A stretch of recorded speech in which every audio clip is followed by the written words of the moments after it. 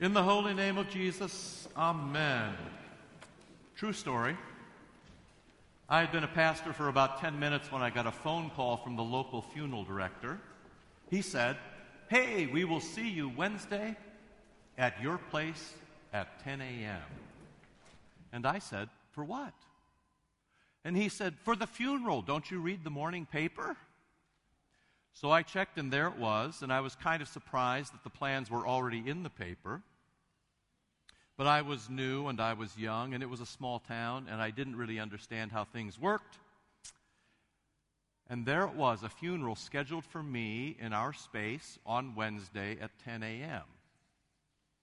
So now what?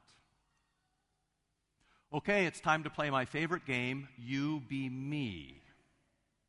What would you do if you were me, if you were the new pastor in a small town? I started by calling the elders and asked, "Do you know her?" And they said, "Yes, we know her. And the last time we saw her, she was chasing us off her front porch with a broom." After that, they had not been particularly enthusiastic about calling her, so I decided to phone the house and say that even though it was in the morning paper, I wasn't exactly sure how all this would work.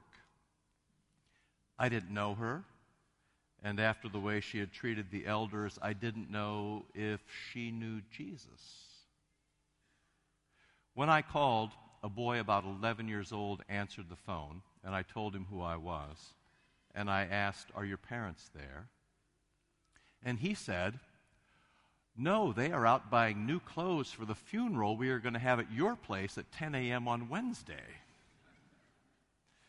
So I said, "Well, did you know this woman?"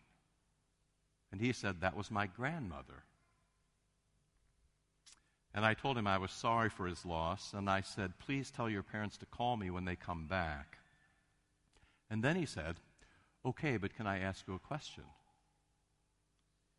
He said, "Is your church just for dead folks, or is it for live folks too?"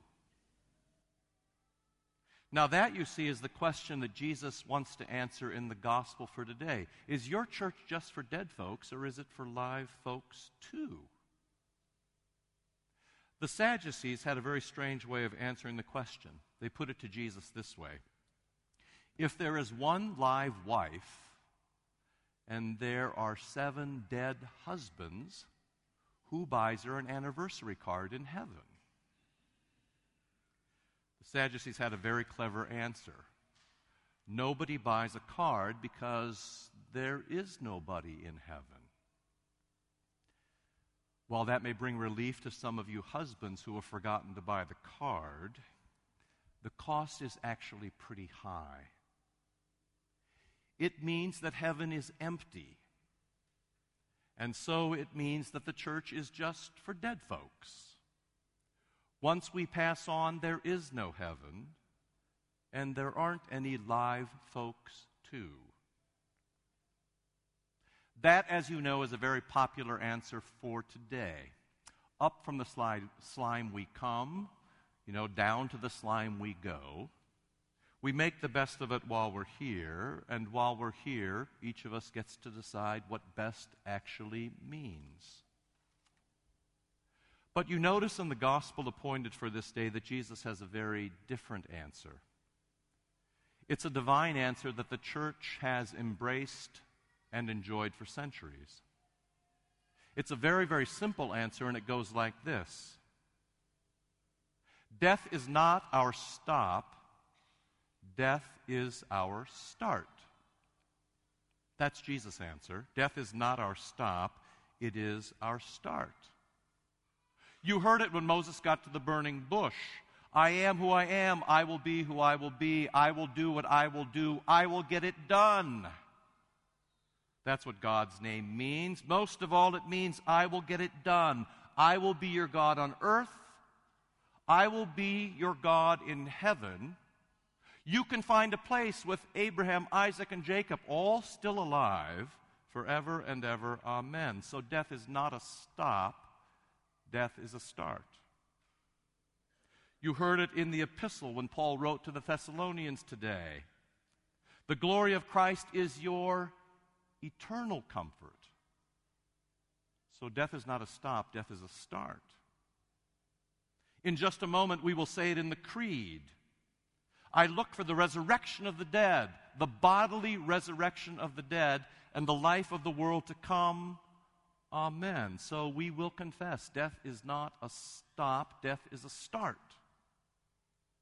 And today when we come to the Eucharist, we will pray with angels and archangels and all the company of heaven. That means that heaven is full. It is full with your dead and with mine, with the great company of the baptized who have gone before us. So death is not a stop, death is a start.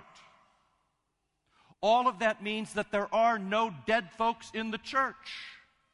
Once you are baptized, once you are forgiven, once you have tasted the ever-living, ever-breathing flesh and blood of Jesus, born of the Blessed Virgin Mary, you never die again. The church is only for live folks. That is all we've got. There are no dead folks in the church. One of the most poignant expressions of this was the life and death of the late Cardinal Joseph Bernardin. You might remember that he was diagnosed with pancreatic cancer. He was treated with some rather harsh treatments for cancer. For 15 months he was in remission, and then the treatments didn't work anymore.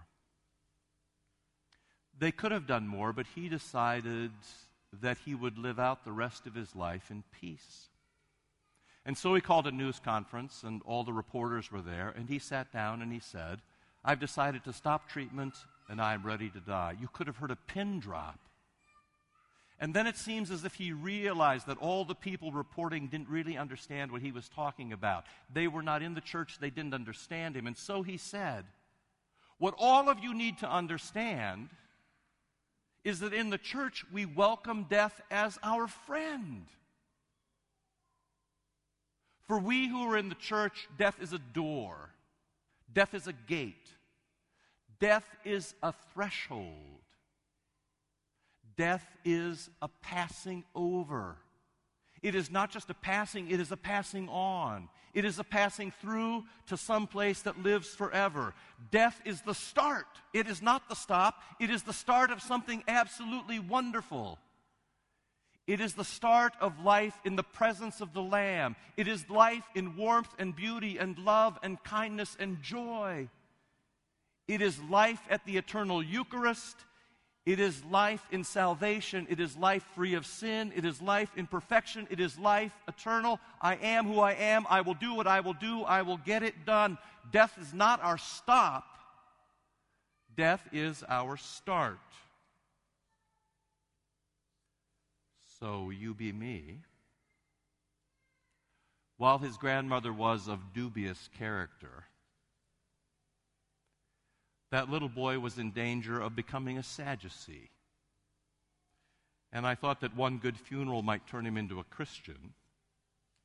Besides, it was already in the paper for 10 a.m. on Wednesday. So I did the funeral, and I think I might have said something about how even broom-waving old ladies could be saved by the shed blood of Jesus Christ. But most of all, I made sure that folks knew that the church was not just for dead folks. The church is for live folks. In fact, that's all we've got. And it is for all of them. After all, heaven is full of live folks in Christ and Eucharist, and that, my friends, is all we've got. In the holy name of Jesus, amen.